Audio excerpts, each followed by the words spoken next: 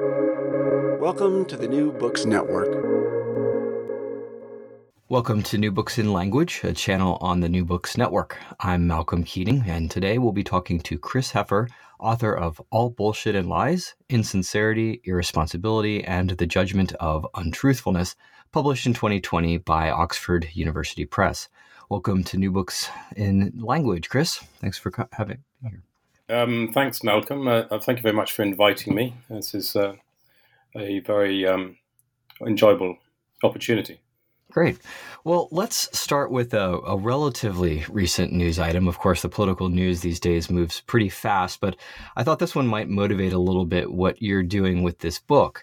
And it's has to do with the United States President, Donald Trump, who sat down for a series of recorded interviews with journalist Bob Woodward. And he was on the record privately with Woodward saying that COVID is more deadly than even your strenuous flu. And that it was difficult to address because it goes through the air. But then in February, a few days after that interview, at a press conference, he said, well, now the virus we're talking about, a lot of people think that it goes away in April with the heat and that we're in great shape and so on. And so he came in for some criticism on that. But I think the thing that's relevant for your book is the way that the focus had been on whether or not he lied. Did he lie to the American people? A reporter asked him, why did you lie? And he says, well, I didn't lie. I said we had to be calm. We can't be panicked. So as I understand it, your book's thesis is that in some ways we need to move away from or beyond framing things just in terms of whether a politician like Trump lied or didn't lie to a broader understanding of untruthfulness. So maybe you could say a little bit about how your book might have us think about cases like this and what it is you're trying to do with these kinds of examples of political discourse. Yes, thank you, Malcolm. I think this is an excellent example, and if it's okay with you, I'd like to spend a little bit of time going through it because I think it's a fantastic example of how I think we're getting things wrong in the media in particular, and in this focus on lying at all costs. So what I'm trying primarily to do in this book is to provide a toolkit for analysing those many cases where people are called out for lying and bullshit. And I'm suggesting that if you analyse these cases systematically, they tend to be more complex and nuanced than they might at first appear. So the latest revelations about Trump in Bob Woodward's book Rage, which I think came out a couple of weeks ago, they are particularly interesting because after its publication, as you noted, the mainstream media fixated on calling Trump out for lying on the deadliness of COVID. But if you actually look at the NPR's timeline of what Trump said in public in February and early March, what he says, it stresses how few cases there currently are, that those infected are recovering, that he's cooperating with the Chinese. He says that he has things under control and he hopes that the virus will miraculously disappear with the warm weather. But at the beginning of February, as he noted, he said to Woodward in one of his private interviews that COVID was, quote, deadly stuff, and that it was, quote, more deadly than even your strenuous flu. And then in another interview with Woodward on the 19th of March, he said, quote, I wanted to always play it down. I still like playing it down because I don't want to create a panic. Now, the important thing is this. Whether you see this as a confession that he brazenly lied to the public about the deadliness of the virus, or you see this as a perfectly legitimate explanation for why he played down the risks of the virus, depends almost entirely on whether you fall into the Trump camp or the anti-Trump camp. And almost no one falls between these two camps. So, but as long as we judge lying and other forms of untruthfulness in these highly partisan ways, we're going to fail in our civic discourse. Now, I'd wager that most of the listeners to this podcast, like myself, are going to be in the anti-Trump camp. So, unless you want to jump in at this point, Malcolm, I'll quickly point out why, in fact, I think that Trump didn't, in fact, lie about the deadliness of the virus in those early statements on COVID. Yeah, I think that's a great place to start. Why don't you do that? Okay, so what Trump doesn't say at any point in those early days is that COVID is not a deadly virus. If he had said at any point, don't worry, this isn't a deadly virus, it's just like the flu and almost everyone recovers from it, then he would have been lying because he would have been explicitly asserting something he knew to be false. Instead, he gave true numbers, which were low at the time, said they were recovering, which they were at the time, and hoped that it would all go away with the warm weather, which was commonly believed at the time. Overconfident as he is, he probably also believed that he had things under control. Now, Trump was certainly being insincere. What he did do is that he withheld from the public the fact that the virus was so deadly and could cause a pandemic. You could also argue that he misled the public when he said things like, just stay calm, it will go away, because the public were led to draw the inference that the virus might not be particularly deadly. As he admits himself, he was definitely downplaying the potential impact of the virus. But interestingly, so was Anthony Fauci and some of the other leading scientists at the time. Downplaying is a risk is sometimes a justified form of insincerity, and so we need to put it in the balance. But while we're willing to accept that Fauci and co. were downplaying the deadliness of the virus to avoid causing panic, we're not willing to even entertain that possibility when it comes to Trump. So I think the real problem in this case is not that Trump was insincere per se, but that to downplay the danger of the virus was a terrible misjudgment in the circumstances. Leaders who handle the pandemic well, like Jacinda Ardern in New Zealand, emphasized the grave danger of the virus, but reassured the public that they were doing everything in their power to fight it. We all understand this now, even Trump. So when the downplaying quote was splashed across the media a couple of weeks ago, he felt forced to backtrack and produce another classic Trump quote. I didn't downplay it. I actually, in many ways, I upplayed it in terms of action. My action was very strong. And again, contrary to the media reports, because again, the media splashed headlines saying that he was lying about the fact that he was downplaying and so on. He's not lying when he says this, but he's using a classic misleading strategy of equivocation. He's basically equivocating on the word downplay. In March, he's clearly using downplay to talk about his verbal strategies in communicating with the public, but here he's explicitly using it to talk about his actions rather than his words. He's only lying in this case if he believes that his actions were weak, and given the character of the man, that seems highly unlikely. So what I'm trying to get at here is that focusing so heavily on Trump's lying in such cases is actually bad advocacy, because it's a relatively easy accusation to refute if you're in the Trump camp. Instead, if you read the whole of Woodward's book, as I've just done, you get an overwhelming sense of the utter incompetence of Trump as a leader and the realization that he is quite simply, as Woodward puts it, the wrong man for the job. So I think one way of conceiving the argument in my book is that we need to go beyond emotional accusations of lying and consider more rationally what's going on in terms of a more complex economy of truthfulness.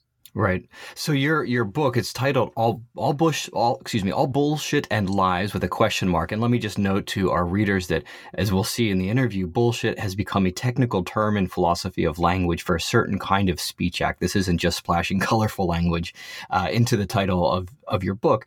But so your book is titled All Bullshit and Lies with a question mark.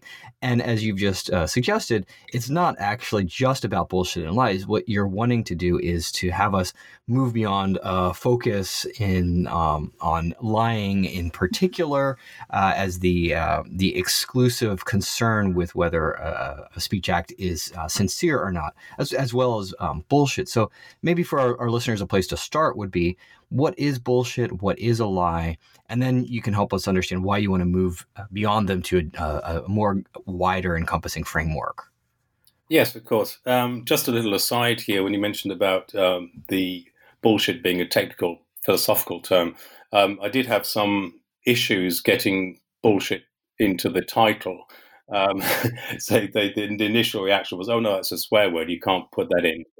And I had to go through the whole process of explaining that no, it's a philosophical term and so on and so on. But I do come across that on a number of occasions, but it's all quite fun. So let's start with lying, because lying is a thing that's been studied for millennia, mainly in philosophy, and there have been hundreds of different definitions. But the one core element that almost all contemporary researchers agree on is that the liar must have a false belief. In other words, the liar must believe that what they're saying is false. So if Trump tweets the Chinese invented global warming, but he actually believes that they didn't, then he's lying. But if a quizmaster asks a contestant who invented global warming, and the contestant, perhaps influenced by Trump, replies the Chinese, they can't be lying. clearly they want to get the answer right, so they can have no motive to say what they believe is false.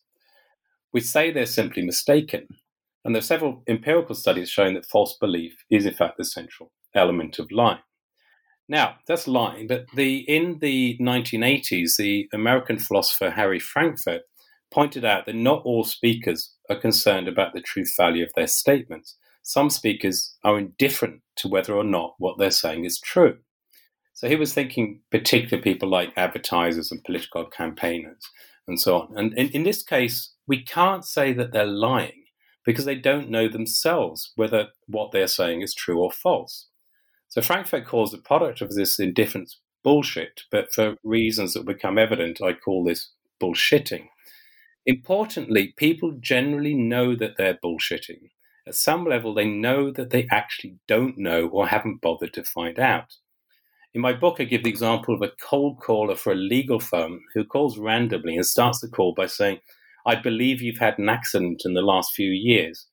The caller doesn't know whether or not the respondent has had an accident in the last few years, but equally she doesn't know that it's false, and indeed she's hoping it's true, and so she's not lying. The point, as Frankfurt notes, is that the speaker is focusing on the rhetorical goal. When the caller strikes lucky and happens upon someone who has had an accident in the last few years, then the caller might think that the caller is informed and therefore more trustworthy. So Frankfurt's notion of bullshitting, like lying, misleading, and withholding information, is intentionally insincere and deliberately strategic. Unlike those other insincere discourse strategies, though, bullshitting is not focused on concealing specific information, such as that COVID-19 is deadly and to be feared. As Frankfurt points out, the only thing it hides is that the speaker doesn't actually know what the truth is. So Russian disinformation campaigns are often at their core examples of this type of bullshitting. Russian bots are designed to pump out messages that will provoke their intended audience. The relative veracity of the information conveyed is entirely irrelevant.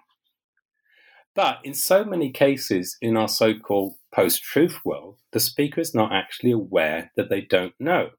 In fact, they're convinced that they do know because they read it on Facebook or watched it on Fox News or heard the president himself say it. And if such a speaker asserts that COVID escaped from a lab in Wuhan because a celebrity they respected tweeted this, we can't say that they're lying because they truly believe what they've read. But nor are they bullshitting because they think they do know. So in this case, I claim that they're not intentionally lying or bullshitting, but inadvertently producing bullshit. So bullshit, as I define it, is basically an evidentially groundless claim. A claim that drinking bleach will cure COVID is an obvious example. Another is that the MMR vaccine causes autism. The point is that these claims are not just wrong in a way that a quiz contestant might get things wrong, but that a minimal amount of investigation, such as Googling or looking up on Wikipedia, should dispel them immediately. Now, the distinction of bullshit from bullshitting is crucial because it opens up an entire dimension of untruthfulness that has essentially been ignored by both philosophers and linguists. To see this, we need to ask what's wrong with bullshit.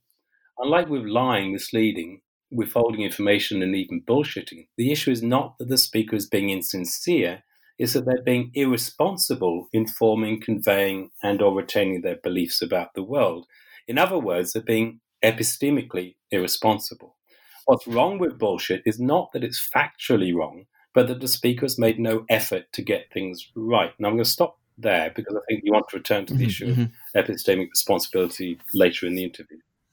Yeah, we can, let's pick that up later, but let's keep a focus on the big picture here before we get into some of these details. So we have these distinctions here between bullshitting and lying as two kinds of speech acts that have been considered. And your thesis in this book is that there are other kinds of speech acts, either strategies, intentional strategies, or as you put it, pathologies, sort of ways of contributing to discourse which is flawed, that we haven't considered.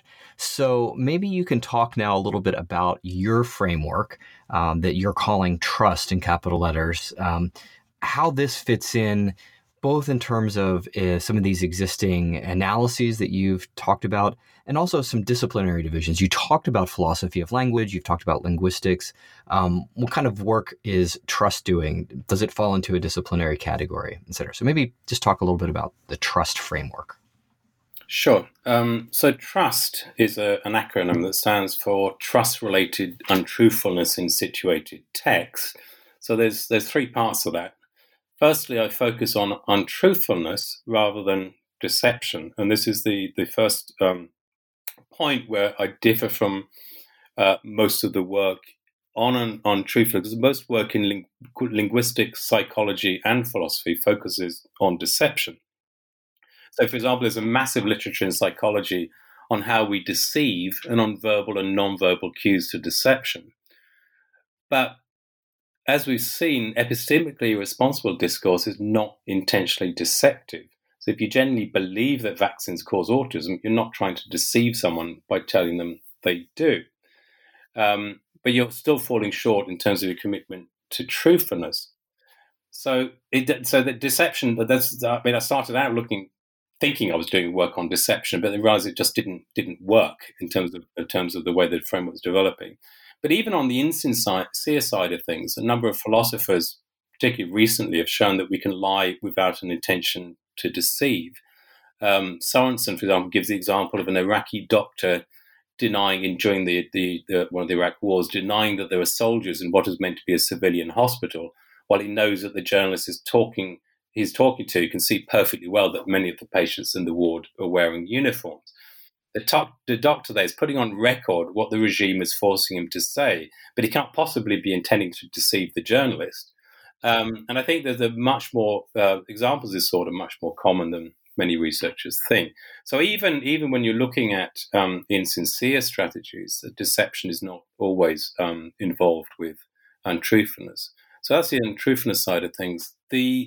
The second aspect of the framework is that it's meant to be applied to untruthfulness, not in invented examples, but in situated text, by which I mean simply naturally occurring discourse. And this is where the linguistics and specifically discourse analysis come into play. So I look closely at the language for evidence of different forms of untruthfulness, where much of the philosophical work, it talks in the abstract and uses invented examples and so on. But this is also an acknowledgement that the common in discourse analysis that context is everything. You need to take into account the total speech act in the total speech situation, as Austin put it. So thirdly, and crucially, there's the trust-related part that gives the framework as acronym TRUST. And this brings in the ethical dimension. So it brings in ethics, because we're particularly concerned with untruthfulness when it breaches our trust that others are being truthful. To be frank, I find that that there's the masses and masses and masses of work on the definition of lie and lying. It's just ultimately a bit dry. It doesn't really take us anywhere. So, it's clear that, as indicated in Chapter 4 of the book, there are many contexts in which truthfulness is not an issue at all, as in fiction or joking, or where there's a superficial breach of interactional trust that's considered justified, as in polite lying, for example. So identifying these cases where speakers' default commitment to truthfulness has been justifiably suspended is an important part of the framework, but it's in the light of excluding some such cases from moral judgment. Now, yes, so this brings in the difficult question of where I see myself fitting in terms of the different disciplines. Well, first and foremost, I consider myself a linguist, and I think you can see that in the close attention to what's actually said and in my categorizations of discourse. But I do something that's pretty much taboo in linguistics, which is that I stray into the ethical dimension of things. Linguists on the whole think that ethics, because it's normative, just should be kept entirely out of linguistics, which is often seen as a social scientific enterprise. So basically, I think that an account of untruthfulness that doesn't at least try to deal with the ethical side of things is not going to be very useful in the real world, in which we find ourselves making judgments primarily about the untruthfulness of others. So although I'm not a philosopher, let alone an expert in ethics, at least I've tried to provide an integrated account rather than simply bracketing out ethics. Yeah, and so maybe can you say just a little bit about how you came to this topic? If you are a linguist by training, how did you come into this project, which, as you described it, really spans across several different disciplinary divisions? Yes, of course. Well, my main research area is actually forensic linguistics, which is the interface between language and law. And I was writing a book on lying in the legal process, which included topics like perjury in court and lying by police officers in interrogation. And this was in I was doing it particularly in 2016. And so what happened is it's basically that 2016 happened. And by 2016, I mean first the EU referendum in the UK in June, which led to the disastrous decision to leave the European Union, and then the voting in of Trump. But what struck me with both political campaigns is not so much the lying, though there was undoubtedly lying in both cases, but the complete unhinging of political discourse from questions of truth and falsity. So the leaders of the Leave campaign in the UK denigrated experts and evidence and traded in populist slogans. And it struck me that all the work that I was doing on lying, which made sense in the epistemically controlled environment of the legal process, didn't help a great deal in understanding the type of untruthfulness that dominated the Leave and Trump campaigns. So I just felt driven to try to understand better what was actually going on. And at first, I tried to keep this as a book on untruthfulness in the legal process, but then it kept expanding to the point where I had to take the decision to focus on the framework itself and put the legal applications aside for the moment. So I'm intending to go back to those legal applications, but at a later date. Well, yeah. So let's maybe think about that. Who do you hope might use this heuristic? Could someone like a legal expert use it? A journalist, ordinary people who are on Facebook hanging out, talking to their, elderly relatives who have posted some link. How do you think this heuristic could be used? Yeah, so the trust heuristic presents the trust framework as a series of sequential steps that will ensure the user considers as many aspects as possible of the putatively untruthful claim before arriving at a judgment. Now, there is a bit of a clash. The book's obviously an academic monograph, and because it's an academic monograph, I have to go into quite a bit of theoretical detail. But the heuristic itself is quite simple, and I think that particularly even when I've disseminated in a more popular form, it could certainly be followed by journalists and ordinary people. Shall I quickly go through the different steps of the heuristic? Okay, so in a nutshell, you first have to consider what's being claimed. So trust deals mostly with factually significant claims that can be falsified, like COVID has led to more deaths per million in the US than in the UK, which is currently false, but the US is catching up quick.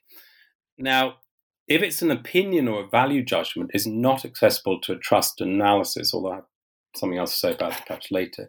So if someone says with respect to COVID, we have to privilege the economy over saving lives, we might find that a deplorable opinion, but if the opinion is genuinely held, then untruthfulness simply doesn't come into play. It's just a different perspective.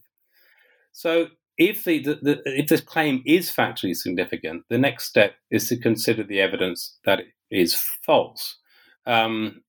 We can know that people are lying sometimes because they contradict themselves, but generally the only way you can talk about untruthfulness is if you can show that the claim is false. And this is the step which fact-checking sites like PolitiFact and factcheck.org are particularly good at. They become very good at coming to a conclusion that a claim is false. But concluding that a claim is false says nothing about the nature of that untruthfulness. PolitiFact, for example, has an interesting range of labels for the putatively untruthful claims they test. So they got true, mostly true, half true, mostly false, false, and pants on fire. Now, the first five concern objective truth and falsity, but Pants on Fire attempts to go beyond objective falsity to subjective untruthfulness. But their definition of Pants on Fire, clearly implying lying, is that, quote, the statement is not accurate and makes a ridiculous claim, end quote. But just because a claim is ridiculous doesn't make it into a lie or even necessarily dishonest at all. Intelligent design makes ridiculous claims about our origins, but its proponents are not lying. Even the believers in the totally ludicrous QAnon conspiracy theories are generally not lying. So I find it incredible, but these people actually believe that rubbish. So before we go on to dishonesty, though, the next step in the heuristic is to consider whether the speaker was justified in suspending their normal commitment to truthfulness. So they could be joking, as Trump claimed falsely, I think, about his tweet that the Chinese invented global warming. Or they could be justifiably downplaying a dangerous situation to avoid panic that would make things worse. So you have to consider, I mean, you could consider that step of justified untruthfulness at any point, but the idea is that if you consider it at this point, if you say, yes, okay, this is clearly justified in those circumstances, there's no point in going on looking at sincerity and irresponsibility and so on. So if you haven't established that, yes, it's quite clear, and it would have to be it's quite clear that this untruthfulness was justified. Then you go on to the next step in the heuristic, which is to ask whether the speaker believed that what they were saying or implying was false, whether they were intentionally trying to deceive or pursue some other deliberate goal. And this is where we consider whether they were lying or misleading or withholding or bullshitting, and the various types of those strategies. And if the analysis suggests they were, then we consider whether they were doing so willfully, thereby breaching the trust of the interlocutor. Now, and this is a key point, in very many cases, we can't arrive at a judgment that the speaker was being dishonest. You always have this problem with lying, that because it comes down to whether the speaker has a false belief, it's quite difficult to get inside someone's head and establish whether they believe something or not. So very often we can't rarely know whether they're lying. But this is where this next step is very useful, and that's to consider whether the speaker was being epistemically irresponsible, even if they weren't necessarily being dishonest. And this is the step at which we check for dogma, distortion, and bullshit, of which I'll say more in a bit. And if we do find bullshit, for example, then we need to consider whether producing that bullshit arose from negligence, which again, I think I'll talk about later. So the next and the penultimate step is if we find that the speaker or writer was indeed willfully insincere or epistemically negligent, then the next step in the heuristic is to ask how culpable the speaker is in producing that untruthful claim. Now, people tend to restrict themselves to talking about the harm or the putative harm that could be caused by the untruthfulness. But I suggest that there are actually a number of different dimensions that you need to take into account, such as the motive, the power of the speaker, the vulnerability of the audience, as well as the potential harm. And then the final step is simply to come up with some form of overall judgment of the act of untruthfulness. So that's the basic heuristic. And I think that, it's actually expressed like that. It's not really that difficult to apply it. So I think it would be great if journalists could apply it, but also people in many other professions and ordinary people who just want to get a better handle on the way the economy of truth works. Well, let's talk a bit more about the aspect of epistemic responsibility, because I think that's one of the things that's probably sort of central to the diagnosis here when someone is uttering something which is, for instance, false. There's a question as to whether someone has failed in their responsibilities towards discovering that claim is false. So one question is, how can you fail in that responsibility? What exactly is our responsibility towards discovering whether a claim we're making is true or false?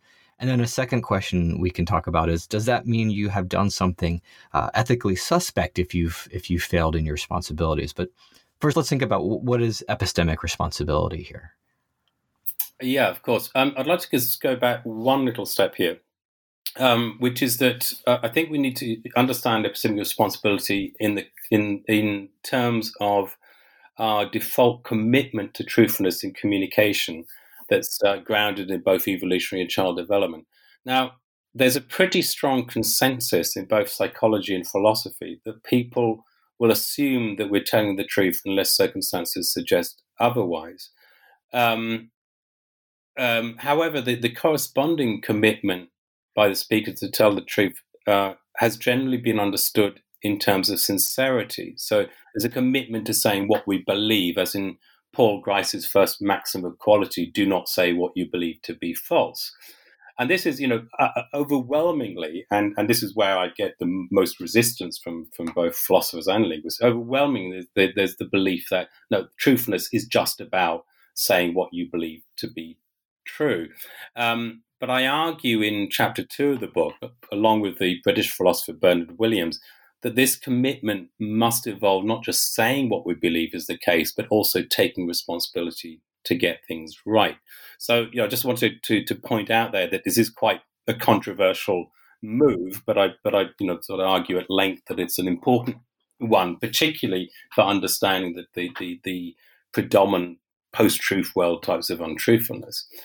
So anyway, so the epistemic responsibility is basically taking care, in the simplest terms, is taking care in the way we form, convey, and retain our beliefs about the world. In short, it's a commitment to get things right. As Williams says, we need to make some form of investigative investment in forming our beliefs rather than just plucking them out of thin air. But I also stress that it's not just about the forming the beliefs, it's also about how you convey those beliefs. So we need to indicate how confident we are that they are true, so the area of evidentials. And also, and perhaps most importantly in terms of dogma, when we hear convincing counter-evidence, we need to be ready to drop our beliefs. Now, as in all aspects of the economy of truthfulness, how careful we need to be in making our assertions depends entirely on the context. If you're down the pub gossiping with your mates, you don't want one of them fact-checking on the phone everything you say. I think we all know there's people who do, and it can be quite annoying. If you're the American president tweeting to the world, on the other hand, you have a very heavy burden of epistemic responsibility, even if you're doing it at 2:00 in the morning. So you fail. So in short, you fail in your epistemic responsibility if the effort you put into getting your facts right in the first place, in communicating them fairly and being open to abandoning them, isn't proportionate to what's required in the context. Which then leads to your second question about the ethical side of epistemic irresponsibility. So most of the time in everyday conversation, epistemic irresponsibility is simply an intellectual vice that impedes effective and responsible inquiry. It's a bit like other intellectual vices that make it more difficult to arrive at the truth and so on. But I wouldn't suggest there's a moral dimension to them.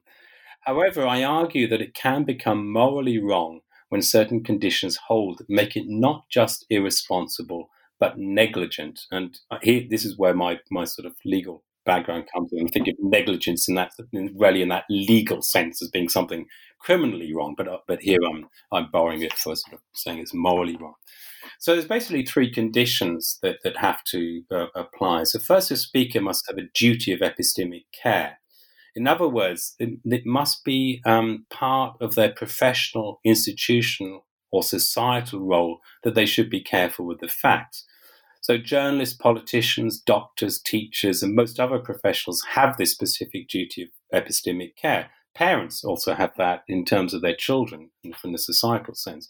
Comedians and conversationalists don't, for example. Secondly, a negligent speaker fails to investigate sufficiently in accordance with that duty that holds in the context. And thirdly, they fail to hedge their commitment to their claims in accordance with the evidence. Now, I think it might help to give you a key example from the book, which is particularly timely because it involves a Trump tweet sent out just a few weeks before Election Day in 2016. So basically where we are now in terms of the 2020 elections. So at a time when it was paramount to maintain public trust in the voting system, Trump tweeted the following. Of course, I'm not going to try and do his accent. Of course, there's large-scale voter fraud happening on and before Election Day. Why do Republican leaders deny what is going on? So naive. So just to be clear about the facts, there has never been large-scale voter fraud in the US, particularly not in recent history. This is complete bullshit, and I argue in the book that it's probably technically bullshit rather than deliberately lying. So let's assume, just for a moment, that we have a case of bullshit, and now we want to decide whether it's not just epistemically irresponsible, but also negligent. So, first condition, Trump, as a presidential candidate, clearly has a strong duty of epistemic care towards the electorate. Politicians are notorious for not following that duty, but that doesn't mean that they don't have that epistemic duty. The second condition, failure to investigate sufficiently in accordance with the context. Trump or his advisors seem to have grossly misinterpreted the available evidence. A Pew Research report showed that there were approximately 24 million voter registration inaccuracies, including dead people listed as voters. But that report makes it absolutely clear that there's no suggestion that these could have possibly led to voter fraud. But Trump made it clear in a campaign speech on that very same day that he tweeted that he understood these inaccuracies to lead to fraud. So given the context of the presidential election, this represents an extraordinarily insufficient investigation either by him or his team. The third condition, failure to hedge his claims in accordance with the evidence. Well, he simply presupposes that what he's saying is true. So he says, of course, this is the case. He says, deny, the presuppositive verb, deny what is going on, presuppose it must have gone on. And he even makes an ad hominem attack on his fellow Republican leaders for not believing this voter fraud conspiracy theory. It's so naive. So he's wildly overconfident in his claims. And this tweet doesn't just show negligence, but it also shows a high degree of culpability in seriously breaching the trust of his readers. So Trump was in a position of great institutional power and communicating with his base, many of whom are poorly educated and thus vulnerable to manipulation. And the breach is seriously aggravated because of potential harm in undermining democratic institutions and leading, as Bob Woodward puts it, to the wrong man for the job becoming president. Yeah, so that example and what you've just said really, I think, sharpens the focus in your framework of discourse context, and that what you're concerned with in this book is not just a sort of abstract consideration of what bullshit or lying or other kinds of speech acts are from some conjured sort of thought experiment examples, but you're really concerned with being able to look at examples in the world and in the taking seriously people's particular roles, their audiences, their institutional situation, and so on. So that's a very helpful example. One connected thought here, if I may, is so with that example of Trump's tweet, sometimes he'll come back and he'll say, well, I was speaking ironically, I was speaking metaphorically. Now, I'm not sure that he said that with this particular case or not, but generally speaking, is it possible to use the framework that you're employing in this book to evaluate ironic or metaphorical language? Can we hold people responsible even for ironic statements that are untruthful or insincere? Does that even make sense to say you're being insincere in your ironic statements? Yeah, absolutely. So here we're talking. Oh, just by the way, on the voter fraud tweet, I think there's pretty strong evidence that that he was serious, and I don't think he's ever claimed. And one of the piece of evidence is the fact that he set up a commission took that one on voter fraud after he got other cases power. he has for sure, it is but more case of bullshit than. But no. Yeah. Yeah. The Chinese invented global warming, claimed about a year later that he was just joking, but and he has in other cases. So yes, in case of figurative language, that's a really interesting one. So here we're basically talking about cases where the speaker believes or claims that truthfulness is not in play, and there are two types of contexts in which truthfulness is not in play, or more formally, where the speaker is not warranting the truth of their statements. The first type is where a suspension of truthfulness is prescribed by the genre. For example, we know that in reading fiction or watching movies, we need to suspend our disbelief. We enter into a world not governed by the rules of assertion.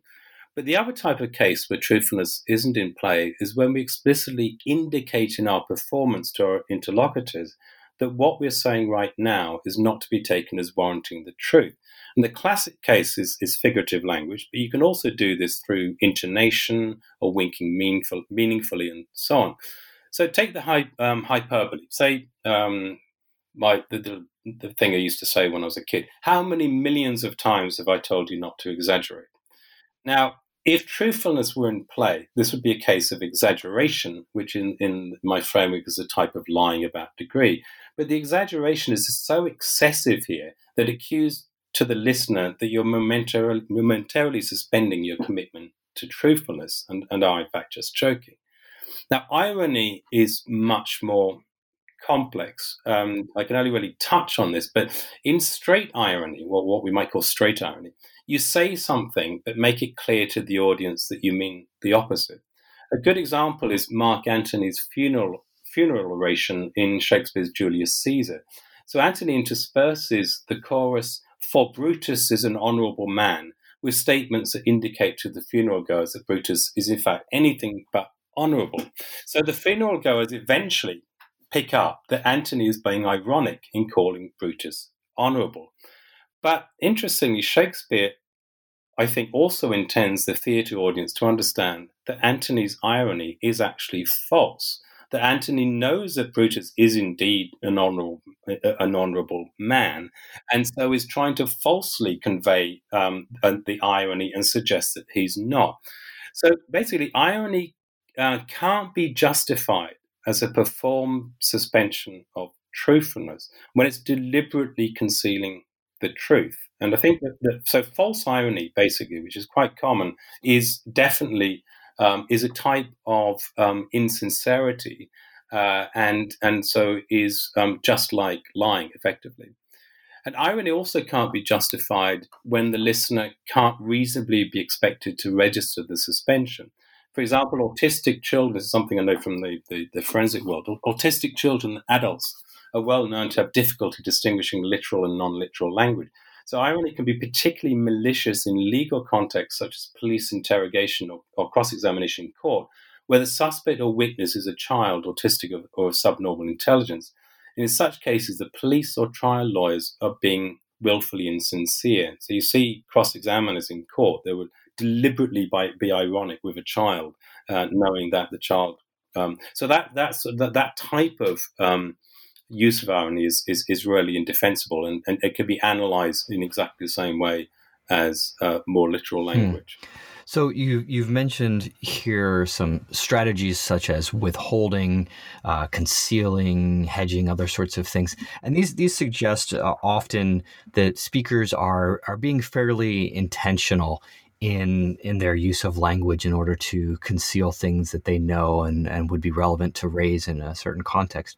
But you also use the metaphor of a pathology to characterize some kinds of discourse. So why do you use this language? Is this the idea that there's something unintentional and it's just infecting our language? What kind of pathologies are you diagnosing in speakers? Yeah, right. So that's a very good question, and it made me wonder again about whether I should be using the term pathology, but because figurative language is often used loosely and can easily be misconstrued and is potentially dangerous, and I'm concerned that people could pick up that term and use it wrongly. So I did hesitate a good deal before I jumped into the metaphor of pathology. The problem I faced was how to convey both the contrast with the discourse strategies of lying, misleading, and withholding, and the fact that they result from irresponsible discursive practices. So I'm trying to use pathology as strictly as possible. I'm not using it in the medical sense of the study of the cause of disease, of course, but I'm also not using it in the loose sense of behavior that's extreme and can't be controlled. As an example, she's almost pathologically jealous. So I'm trying to use it in a very common dictionary sense of where pathology is the manifestation of disease. So it's not the disease itself, but a superficial manifestation of that disease. Now, I realized in thinking about this question that in the context of discourse, it would be better to use the term disorder rather than disease. I think to talk about sort of discourse in terms of disease, it's a bit out there, but I think you can talk about discourse in terms of disorder. And so the underlying disorder in epistemically irresponsible discourse is the epistemic irresponsibility itself, is the failure to take care when forming, conveying, and retaining our beliefs about the world. When we fail to take epistemic care, this can then result in the manifestations or pathologies of dogma, distortion, and bullshit. So in using the metaphor of pathology to describe dogma, distortion, and bullshit, I'm trying to stress two things. Firstly, that they result from a disorder in discourse. Orderly civil discourse, in particular, should be epistemically responsible. And secondly, that unlike lying, misleading, and withholding, dogma, distortion, and bullshit are not deliberate strategies employed in pursuing our goals, but simply happen to discourse because of the underlying disorder in the speaker's mind. So the there is a I think it's also, we can talk about a diagnosis and a cure to end the metaphor. Yeah, so you're saying there's a disorder in sort of both at the individual level and at a social level you're identifying here. So maybe we can think about the individual level and the connection with people's epistemic sort of abilities. Yeah. So how would you identify what's going on in a disordered individual, such that they're manifesting these kinds of pathologies in their speech? I think in terms we can think in terms of an analogy with COVID here, perhaps. So no one intentionally sets out to contract COVID, but if we behave irresponsibly by not socially distancing, wearing masks, or washing hands, we're far more likely to pick it up. And similarly, speakers don't usually strategically set out to be dogmatic, to distort the facts, or to say things that are completely ungrounded. But if they're irresponsible in the way they form, convey, and retain their beliefs, they can end up inadvertently producing dogma, distortion, or bullshit. Of course, just as most people pick up COVID without having behaved irresponsibly, so you can get your facts wrong without having been epistemically irresponsible. But basically, I'm saying that the more we take epistemic care, the less will be dogmatic, inadvertently distort the world, and make groundless false claims.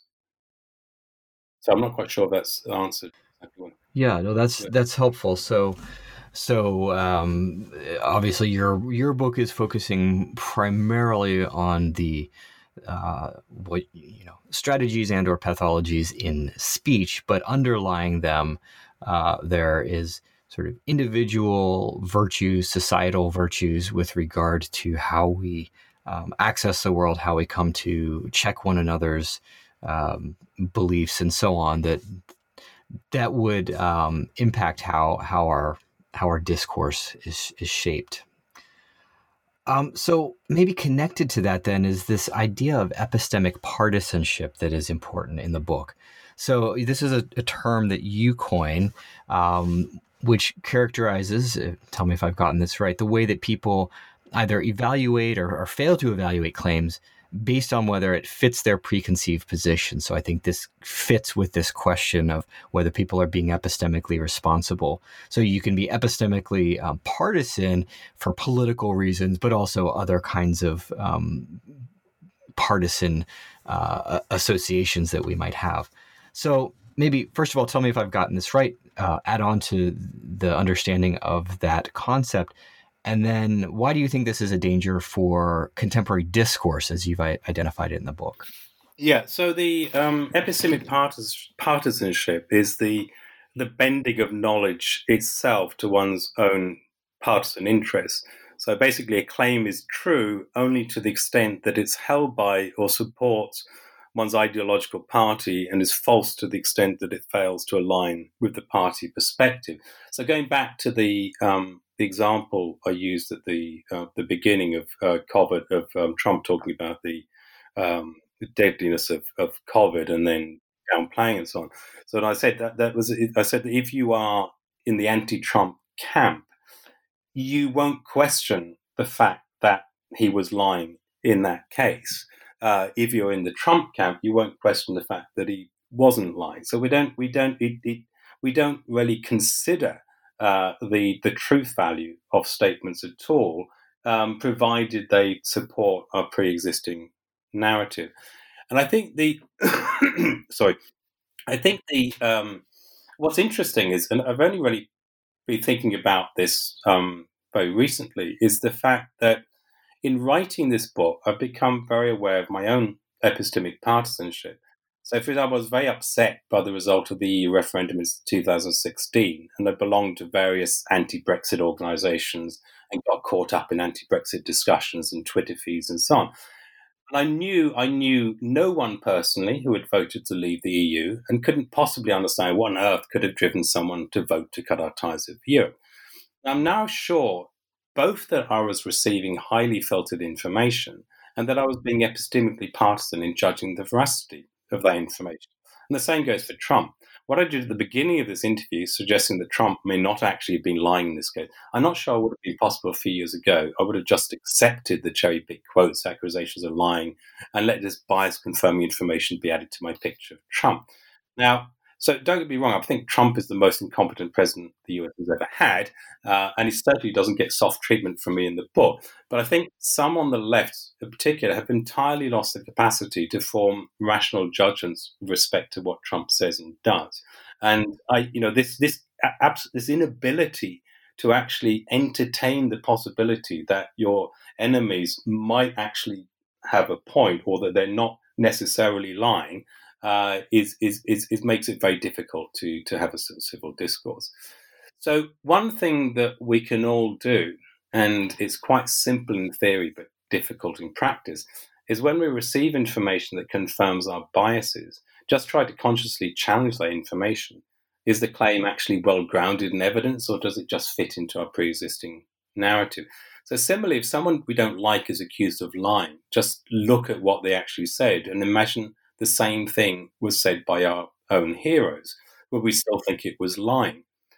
Because being accused of lying, when we know we haven't lied, is mortifying and turns you violently against the accuser. So the absolutely worst thing you can do if you're trying to find some sort of agreement or harmony on anything is to accuse the other person of lying. But on the other hand, and this is the other side of things in terms of impartialship, is don't let Trump and others get away with saying, oh, it was just a retweet. I don't necessarily agree with what was said. If you retweet, you take epistemic responsibility for that tweet, particularly if you're the US president. So I think we need to be much more, take these discourse methodologies much more seriously and the ethical side of them. You can be culpably ignorant, and it's important that we do call out that type of culpable ignorance. Yeah. So, I mean, your book raised lots of questions, and I have plenty of things that to follow up on, but we don't have that much time left. So, let me just ask you on that last point that you're making here. You've written an academic book which is robust in its treatment of a range of disciplines, a range of literature, and as you're saying, it's for an academic audience. It's not intended to sort of convince ordinary people to use the sort of trust heuristic. But I guess one question that just comes to mind from what you've been saying is, it's in some ways easier to say binary, someone's lying or they're not lying. There's a sort of fact that, like you were saying with the fact checking, you can say this is true, this is false, this is mostly true. But the trust heuristic is in some ways much more complex, even if it's easy to follow the steps.